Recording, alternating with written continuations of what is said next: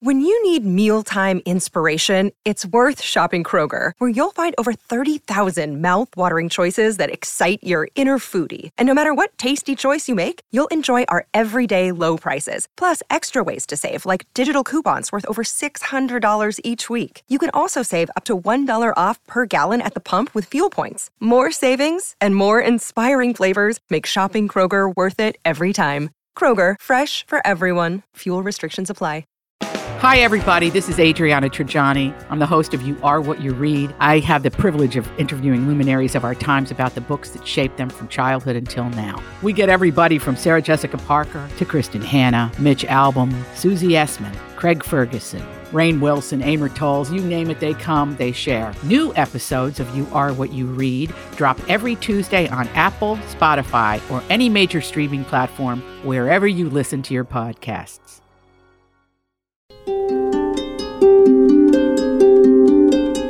All right, welcome in. It's UAP time, the Unidentified Alien Podcast. Stephen Diener right here, Karen Curtis over there for episode 47 of UAP. How are you, Karen? Hello, I'm well. Good. And before we get into it today, because we are moving away from our three-part series, I guess you can say it was a trilogy. Which went wild. It did. There was the download. Whew, there was a lot going on, and I'm glad you all enjoyed it. So hopefully you enjoy this as much as you did of our three-part series about alien hybrids and the agendas and everybody who is taking place in the hybrid, I guess, experimentations. But we're going to kind of move on into something that you and I, it's been kind of poking at our brains to talk about sound and frequencies and vibrations and all these things. And music. And the sound of our voices. And how it all connects into what might be a language that is out there in the universe that we are just not picking up on. It actually may be the key to the universe. It might be the key to how things get done on Earth, too. That's right. That we need to unlock a little bit more. So, there's a lot to get into with this. Is also how maybe they use sound to levitate things. Hint, hint, who would have given them that knowledge? And some planets make a sound. Hey, now, there's a lot. This is going to be a lot of fun, honestly. And this is a two-part series, just to give you a heads up. I'm going to play the sound, see if you can recognize the planet. Okay, we can play Guess the Planet. So it's gonna be a lot of really intriguing, kind of mind-bending stuff. But I think you're really going to enjoy what we talk about here in over the next couple weeks in this two-part series about sound. And what it can do and what we're missing. But before we do that, also, because we always get into the factoid first. But even before the factoid, oh no, I want to say two things. Okay. Number one, happy 4th of July weekend, everybody. That's right. Right? So depending on when you're listening to this, obviously this is being released on July 1st. You're listening to it, maybe you listen to it right away before the 4th of July. Even if it's after, happy 4th of July. Enjoy. Don't, get too crazy with the fireworks and enjoy yourself. So there's that. And happy 4th of July to you as well, Karen. Well, thank you. And the last thing before our factoid is happy anniversary to us. Yes. It's our 1-year anniversary. Oh, happy anniversary, dear. Unbelievable. Should I have gotten you a cake or flowers? No. Okay. Absolutely not. What a ride This is a labor of love, though, I must say. We totally enjoy doing it. I can't believe it's been a year. My gosh. We've covered a lot of ground, and we're just getting started. That's true. Yes. Yes, I'm glad you made that clear. We started, the first episode came out July 2nd, 2021, and here we are, July 1st, 2022. So, just about a year, but close enough when this episode is being released. So thank you to everybody who has allowed us to keep this going, for consuming the show like you have, and for helping it to become one of the most downloaded podcasts in the country at this point. In the world. Yes. In the universe. Yeah, you're not kidding. So thank you to everybody. And like you said, Karen, we're just getting started. So how about that? 1 year in for UAP. Congratulations. Now, do you have a factoid for us before we get into the fun? I do. Okay, what do you got? You know how I always warn, don't mess with the moon?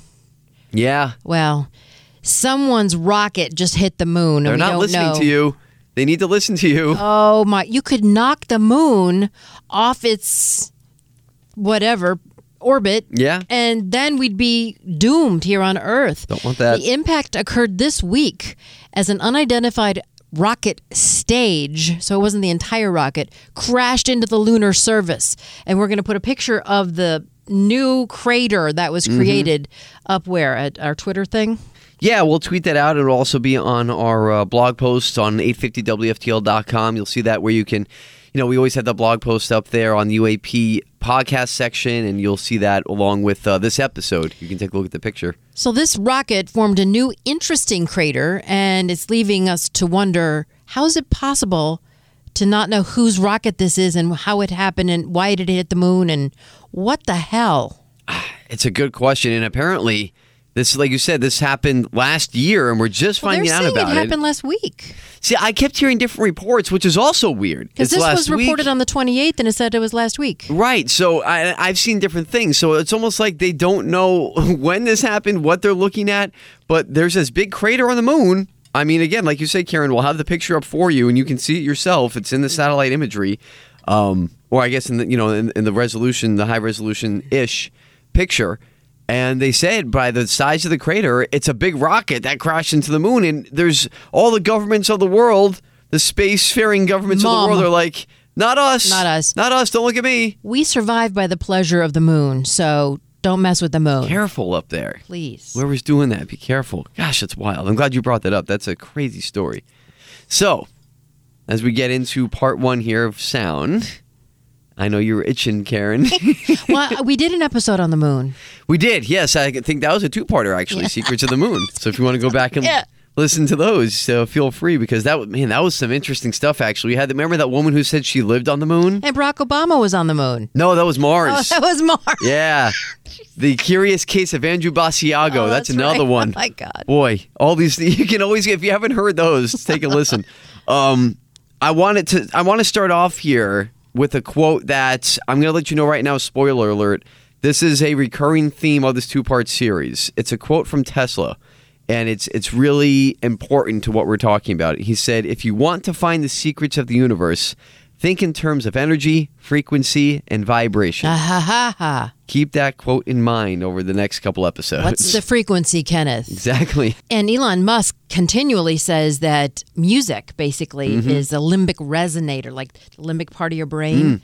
That's right. It causes emoting, but it also can move things. I mean, it's all connected. It is. No, you're right. And you're going to hear a lot of that here, starting with what we got for you on this part one, because we are going to take a deep dive, Karen, into the deep end of this UAP discussion and explore the forgotten knowledges of sound. What did the ancients know about its practical properties? Because we're going to talk about basically the ancient kind of stories with this. And like 5 BC. Yeah, I mean, and even further back possibly. Yeah. Oh, yeah, and, that's right, the pyramids. Right. And we'll also look into some of the modern aspects of this as well. So you'll have modern and ancient takeaways from this all at once.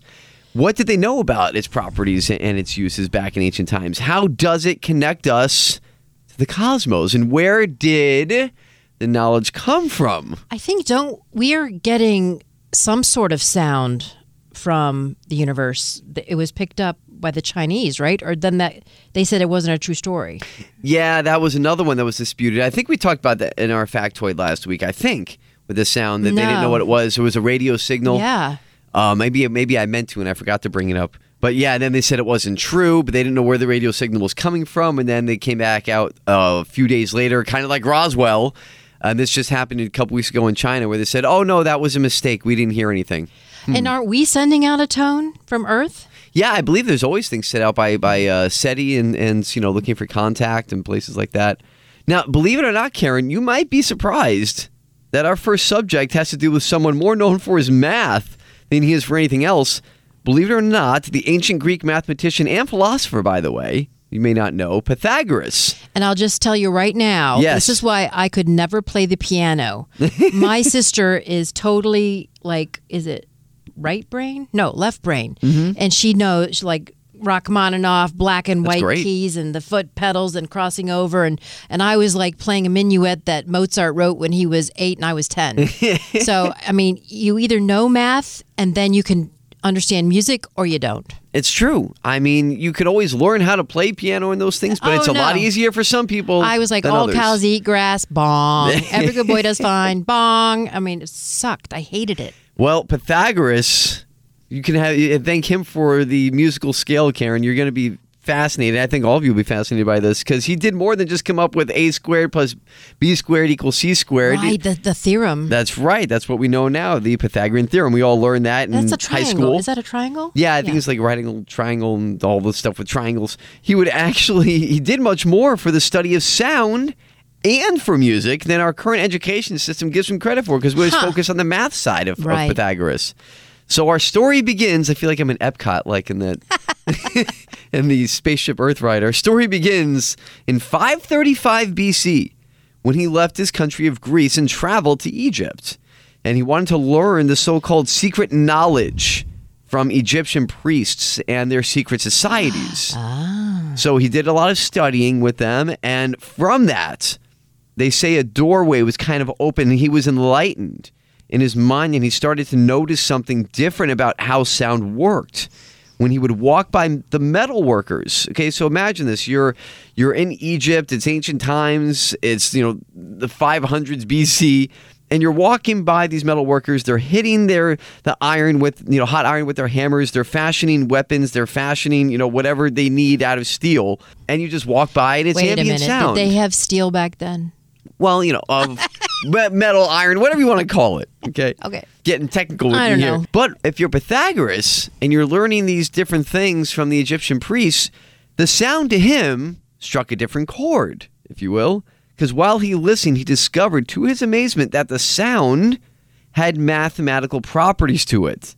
And this kind of started like a domino effect for Pythagoras. He began to make one discovery after another, beginning with this one. Pythagoras, in hearing these tones made by the metal striking the metal, intuited that there was a mathematical relationship between the different notes in a scale.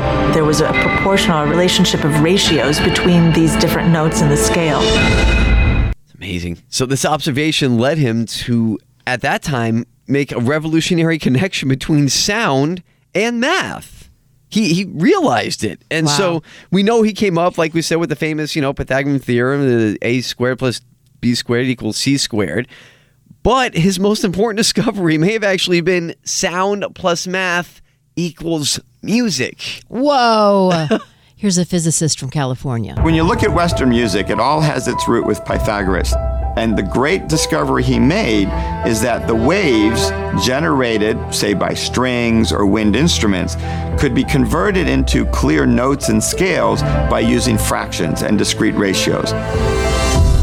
So we end up with thirds, fifths, fourths, octaves by simply taking the string and holding it in these fractional ratios. You get sound in these ratios, and it's very pleasing and works very well to the human ear. So Pythagoras did this amazing job of taking math and geometry and tying it to music, which then led to the entire Western musical scale. Hello. That's huge. It's incredible, isn't it? It is. I just want to say, I think, Einstein's so brilliant and Pythagoras so brilliant, but what if they're really not that smart and they were just told by an alien who went, hey, by the way, you need to know this? It's a theory. And they gave them the idea, the information, that any great breakthroughs were probably given to these people by someone not of this earth. It's possible. Right? I mean, I hate to take away credit from these ideas and these, kind of... or it's in the Akashic record, or I don't know. These observations that they made. Did they have an aha moment, or was possible. It fed to them by another being? Well, that's the question that we ask, isn't it? And we let you make up your mind on that yourself. Can't you just see it, though? Like Pythagoras just like shredding a sweet guitar solo. His beard is blowing in the wind as he's discovering the relationship between math and music. He sounds like he's ZZ Top. That's right. His guitar's spinning. That's right. But no, in all seriousness, though, the revelation that he made with music led to the discovery that kind of leads us here today. Sound, in its purest, vibrant form, could be a language of the universe. Yeah, I agree. He theorized that the universe and everything in it is in a constant state of vibration with a harmony throughout the cosmos, and that the planets emit their own sound. Hello.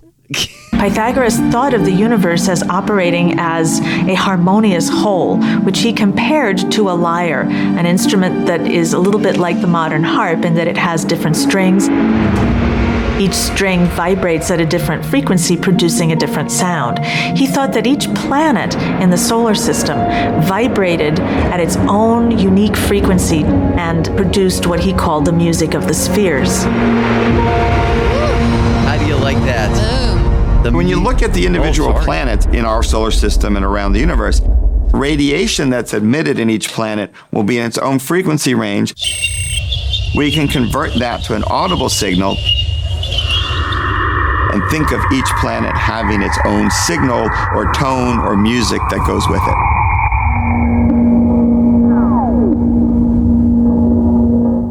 E.T. phone home. I didn't mean to talk over our mystery speaker there. I apologize. Sorry.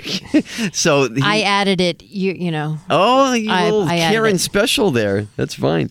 But no, the music of the spheres, and that's the thing that got me. That really kind of brings it all together because you're talking about the cosmos, right? The planets, the spheres.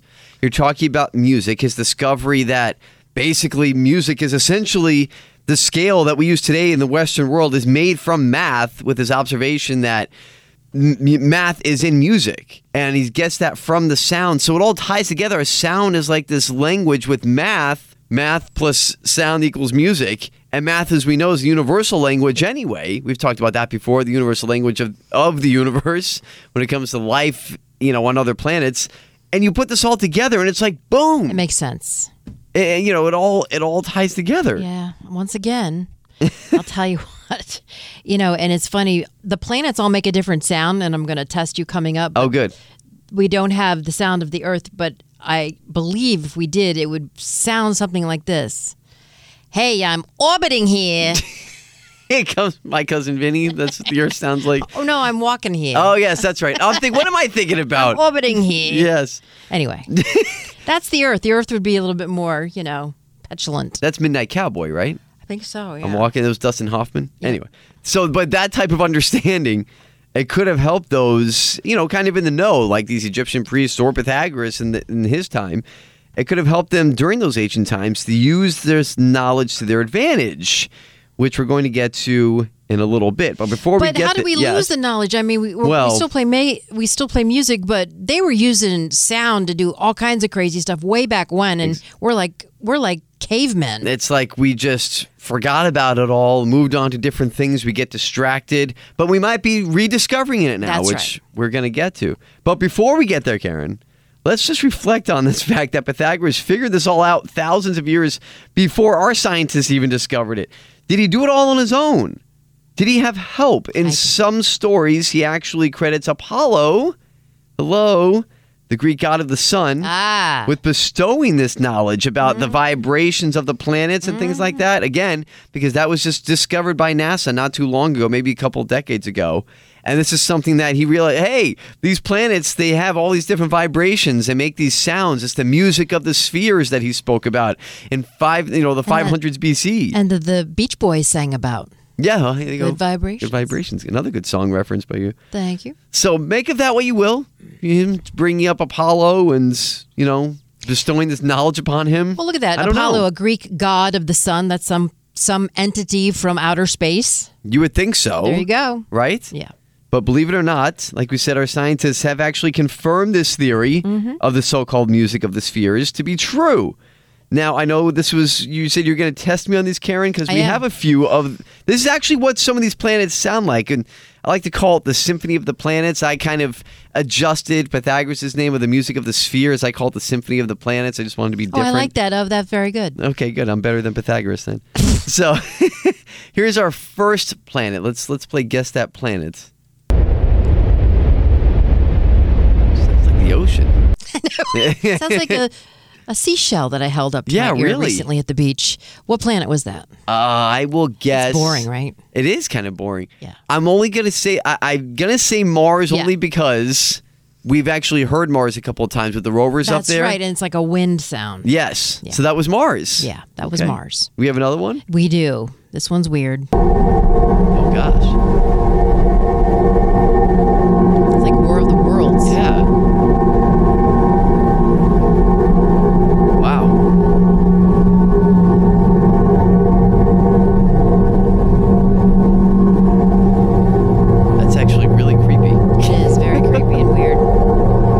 That is...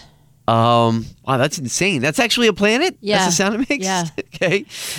A vibrating planet. Right. With a big red dot. Ah, Jupiter. Yes. Holy cow. Yeah. All right. Yeah. And then it gets even creepier. Okay. I kind of compiled different sounds on this one planet. This is one planet making the sound? Yeah, I just kind of edited it all together just to give you an idea. That's insane. Yeah. Which one is that? Saturn. I was going to say Pluto because Pluto should still be a planet. By God. Wasn't that... It was wishful thinking. Neil... Yeah, he stole Pluto away from us. God bless him. Bless his heart. But, so that's Saturn. Yeah. It's amazing because what they say is that all these sounds, they come from each individual planet's radiation signature. Ah, okay. So it's not like... Because, again, in space, it's not really like there's sound. That's the thing. It's a vacuum, so there isn't right. sound. So it's a vibration. It's a vibration from the radiation signatures. So what they did was they took those radiation signatures that the planets give off, and it creates their own unique vibration. So it's almost like they're translating it. I see. Language. Thank you for clarifying that because someone out there is going, what are they talking about? You can't hear sound in space, you dumb people. Right. So I thought I would make sure we make that clear. But they're translating those radiation signatures, which give off a vibration, into sound. Realize, again, I want to highlight the word translation. Right. Because we normally use that for languages. So we're able to find out what the planets sound like through their vibrations from the radiation signatures. I see. It's insane, isn't it? It is insane. All right. But I love it. Keeping our head above water, okay? And it's a little deep, but fascinating, though, isn't it? It is. It's super fascinating. It all kind of comes together, and it will continue to come together because we did mention that we would talk about those who used all of these ancient knowledges of vibrations and frequencies to their advantage. But here's the catch. It wasn't just one person or even one civilization. What if every single monolith and ancient structure surrounded by mystery that we've ever talked about could have one thing in common, and that is the use of sound for levitation. Oh, so they were able to move it through levitation. Also, they probably had the Fibonacci numbers in common. But anyway. Well, we've talked about that with our Sacred Geometry series. And that's why we wanted to actually get to this. I know I said at the beginning of the episode, we've been wanting to do this subject for a couple of months now. Yeah, but I've been nagging you about it. No, it's so cool. It's just been nagging my brain. My brain has been nagging me. Come on, do this, get this all down. And it was a lot of material and really kind of heavy to wade through it. So you did a good job, though. And I was so fascinated how sound would make shapes and designs. We're going to get into next week, right? Well, we kind of got into it. I didn't really include it in this series because we kind of got into it with the sacred geometry, but I will put it up again on our blog with the episode because we talked about how sound gets into the sacred geometry portion of things and how it creates these perfect geometrical shapes. Maybe even creating the crop circles. Right, it could have been. Yeah. When we talk about how sound crazy. is used for levitation. So if you missed some of that, I'll put up one of those videos again on how sound and the frequencies are used to create these perfect geometrical shapes. It's fascinating. And they're intricate. Yes. And we're not talking about like a circle with a square inside of. No. It would take an artist... like a snowflake. I mean, probably 30 minutes to an hour to create what frequency creates in a snap of your fingers. Yeah. It's amazing what frequency does, but which it all kind of connects with what we're talking about. Levitation. Sorry, I took you away from it. No, but it's true. It goes together.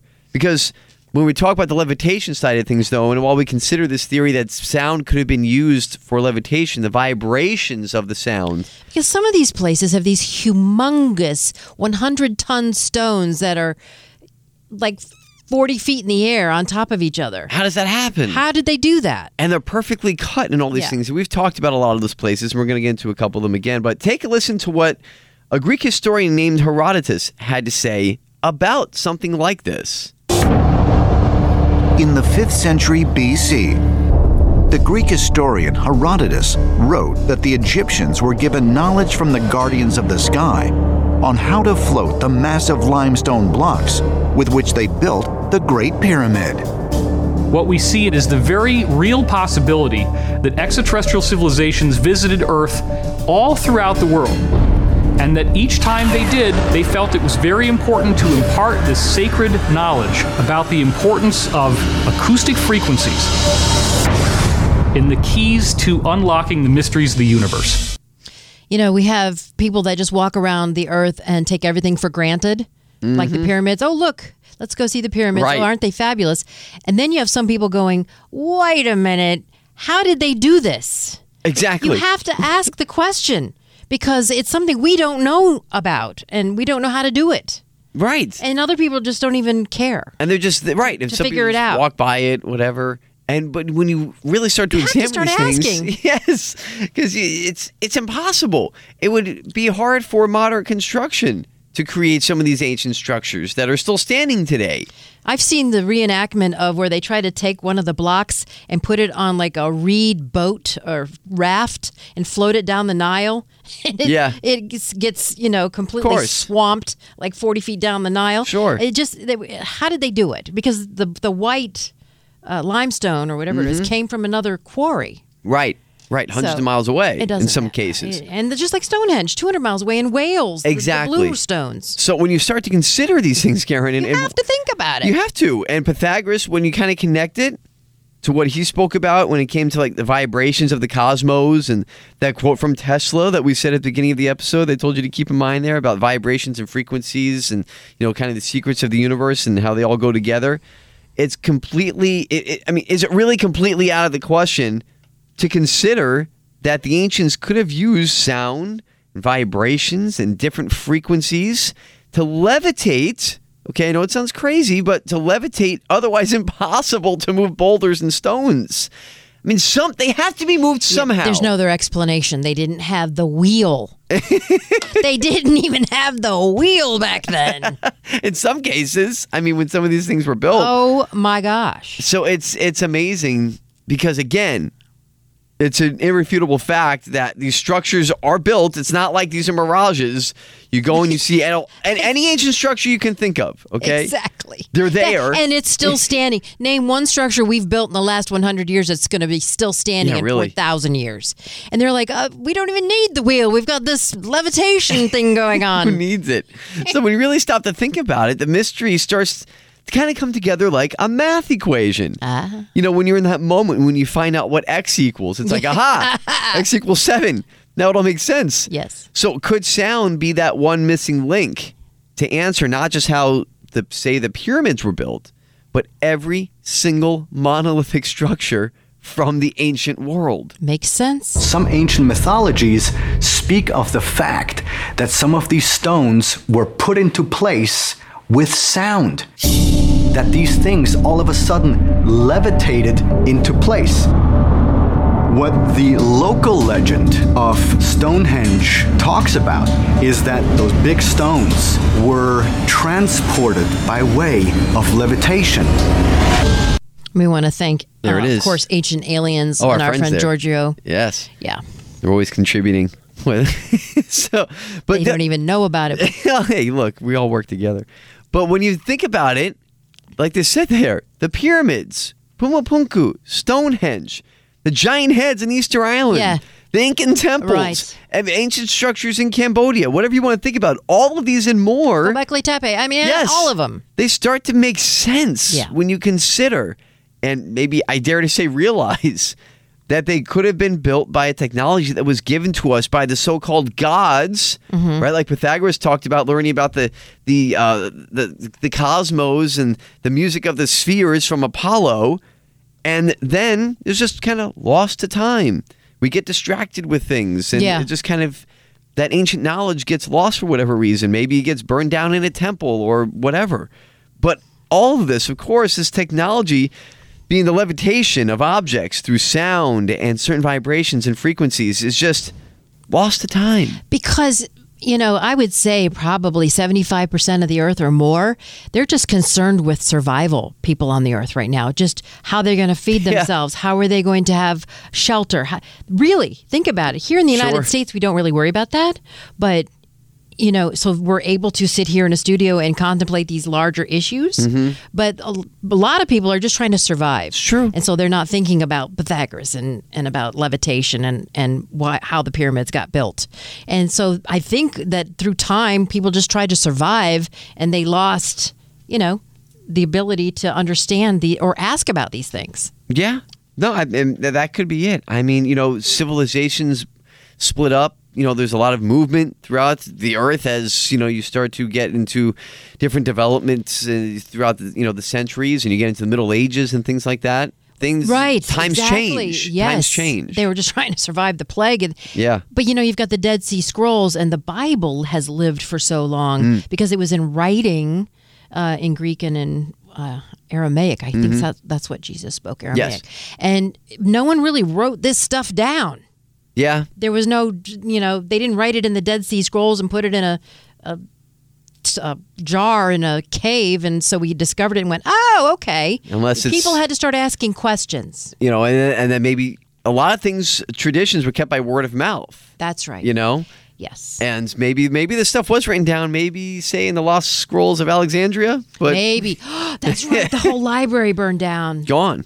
So who knows? The knowledge that we lost at that point. But remember, Greek historians and philosophers such as Herodotus and Pythagoras, they spoke about this knowledge coming from the gods. By the way, I had to tell you that in the Greek version of the scrolls, Adam in Genesis meant humans. The whole human race, not just one man. And so in transcription to Aramaic, it became Adam, the guy. So maybe some things lost in translation. Yes. Possible. Because that makes more sense, right? That God created humans. Right. And man just means humankind, mankind. Yeah. So, well, that's a whole nother podcast, I guess. But it's interesting for sure. Because, again, they're talking about getting this knowledge from, they called the gods. And what we maybe say, well, were the gods, as they referred to, were they visitors from another planet? They didn't know how else to explain it because they're coming down from the sky. Right. Where, they believe the gods lived above them. Those things are documented. These statements, not, visitation from gods, but these statements from Pythagoras and Herodotus are documented in historical texts that they got this knowledge from the gods. So is it really that far-fetched of a thought at all to that all this maybe could make sense? It's like Eric von Daniken with his book, Chariots of the Gods. True. He asked, everything in the book is a question. Right. He was just asking, well, were these chariots really spaceships? Right. Is it possible? And he was totally run up the flagpole for that. I know, but he could have been onto something, huh? Yeah. Well, now he's not, but back then when he first wrote it. But yeah, something to think about here. And that's what we do too. I mean, we ask the questions, right? We bring up the details. You have to. And, it kind of lets you make up your own mind. And what's amazing here, Karen, is because we said this is kind of covering the ancient side of things and how it connects to the modern side of things when it comes to, the experimentation with sound and maybe levitation. Maybe the knowledge isn't lost forever. Because believe it or not, we may actually be starting to regain some of this knowledge and technology. Thank God. It only took a few thousand years, but hey, better late than never, I suppose. It'll make life so much easier. That would be nice, right? Maybe levitate things instead of taking them in shipping containers. That would be useful. But go back now. This is something that's taking place. It would solve the supply chain issue. Hello? Can we get some levitation, please? It's something they're working on because a few years back in 2017, there were some experiments being done at the University of Bristol in England. And they successfully had researchers actually were levitating small objects using sound waves. So this is something that maybe is kind of coming back. On Stranger Things. No. Recently, the University of Bristol came up with a handheld device with an array of speakers that allows the holder of this to actually focus sound waves and sound waves alone, and then levitate small pieces of light material. When we look at this portable tractor beam, can we extrapolate the idea that this is a technology in its infancy, where in ancient times it was actually being used to levitate large stones? There you go. Yeah. How about that? Kind of bring it all together, huh? Yes. It's so cool. I mean, and they actually were doing this. I may put the little video snippet up for you So you can see it on the blog on 850wftl.com. We go to the podcast section, search UAP. You'll see, again, the picture from NASA that NASA put up recently of the crater on the moon from this mystery rocket that crashed into the moon. And some of this video, because it's fascinating to see this little handheld tractor beam, it kind of, for reference, it kind of looks like a toy blaster gun. Yes. That you might get at the store, like a toy to buy for your kid. It's made out of plastic or something. I guess. And it has a bunch of like little speakers inside of it. And they make it almost like a funnel shape at the end of this little tractor beam. So what they do is by focusing these sound waves, they're able to levitate small and light objects, almost looks like a bead. Maybe not a pearl per se, but it's just like a tiny circle that it is being levitated from. A BB? Yeah, kind of like a BB. I guess you could say that. And so that's what they're using to levitate these small objects. These focusing of sound waves. Oh my God, these humans. We told them all about this. We told them how to do this. We told you guys thousands of years ago. Come on now. And now they're levitating a BB. But this is maybe this is the talk about going backwards. Good Lord. Well, the thing is, and we've heard this over and over again, is that the aliens, if you will, as a whole, they have been waiting to reveal themselves when we were ready technologically. Right. And we might be ready. And that's why we're hearing about this from the government.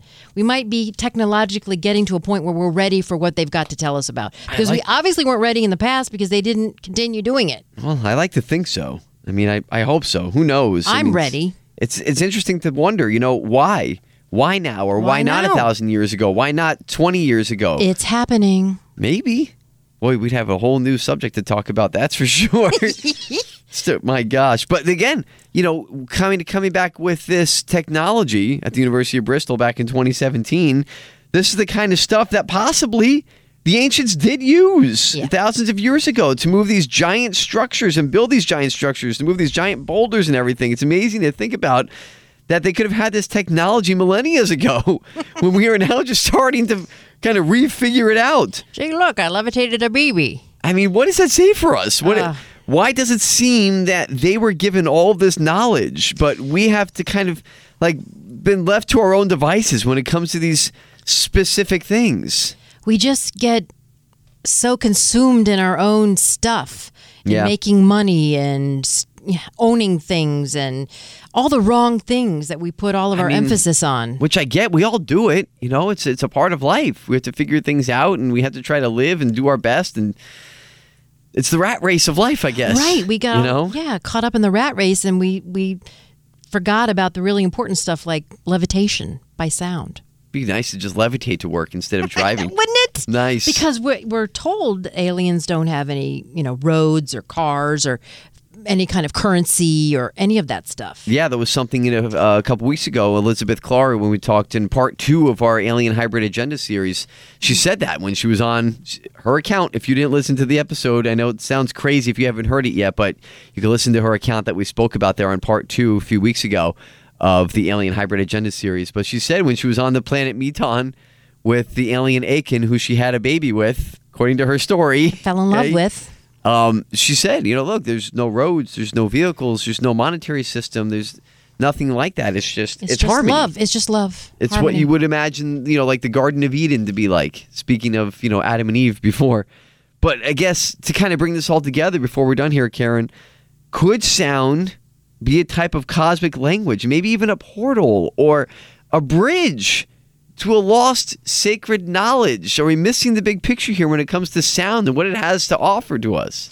Yeah, and I think next week we're going to get into things like Om, because that sound is so important, especially to Buddhists. But certain sounds are so unique and have so much power. Sounds and frequencies. Yeah. I think is the main way to put it, how it translates into the vibration. Yeah, and what type of frequency.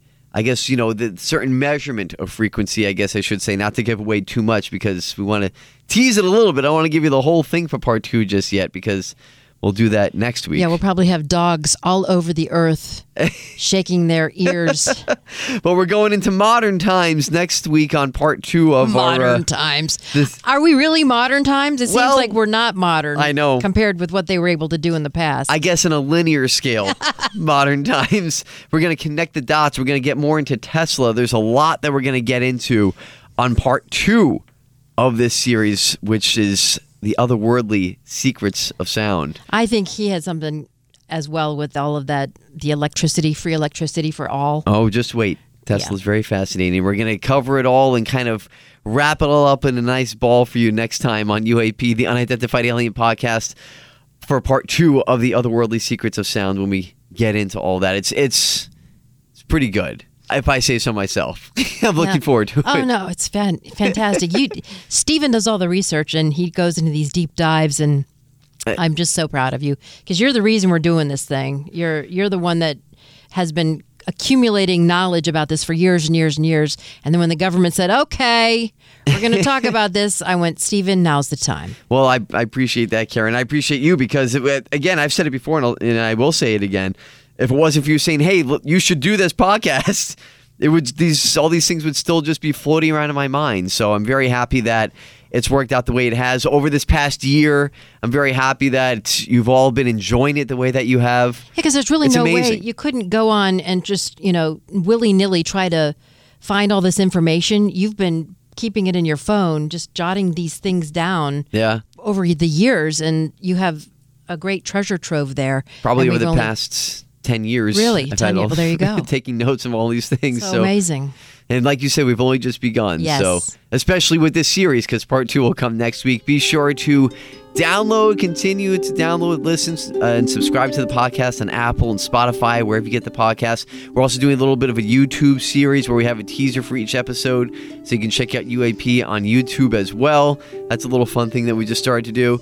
And of course, continue to give us some, tell us what you think. You can give us good feedback, bad feedback, just let us know. Any feedback helps. 5 extraterrestrial stars is preferable, but there's been a lot of good feedback, which we appreciate from all of you. And on Twitter, at UA Podcast 850, you can follow us on Twitter. You get all the latest updates and little things that we put out throughout the week as well. So again, thank you to all of you. Enjoy the 4th of July holiday. We'll talk to you again next week on part 2 of this series. We're going to levitate our butts out of here. The Otherworldly Secrets of Sound on UAP, the Unidentified Alien Podcast. Thanks again. We'll talk to you next time.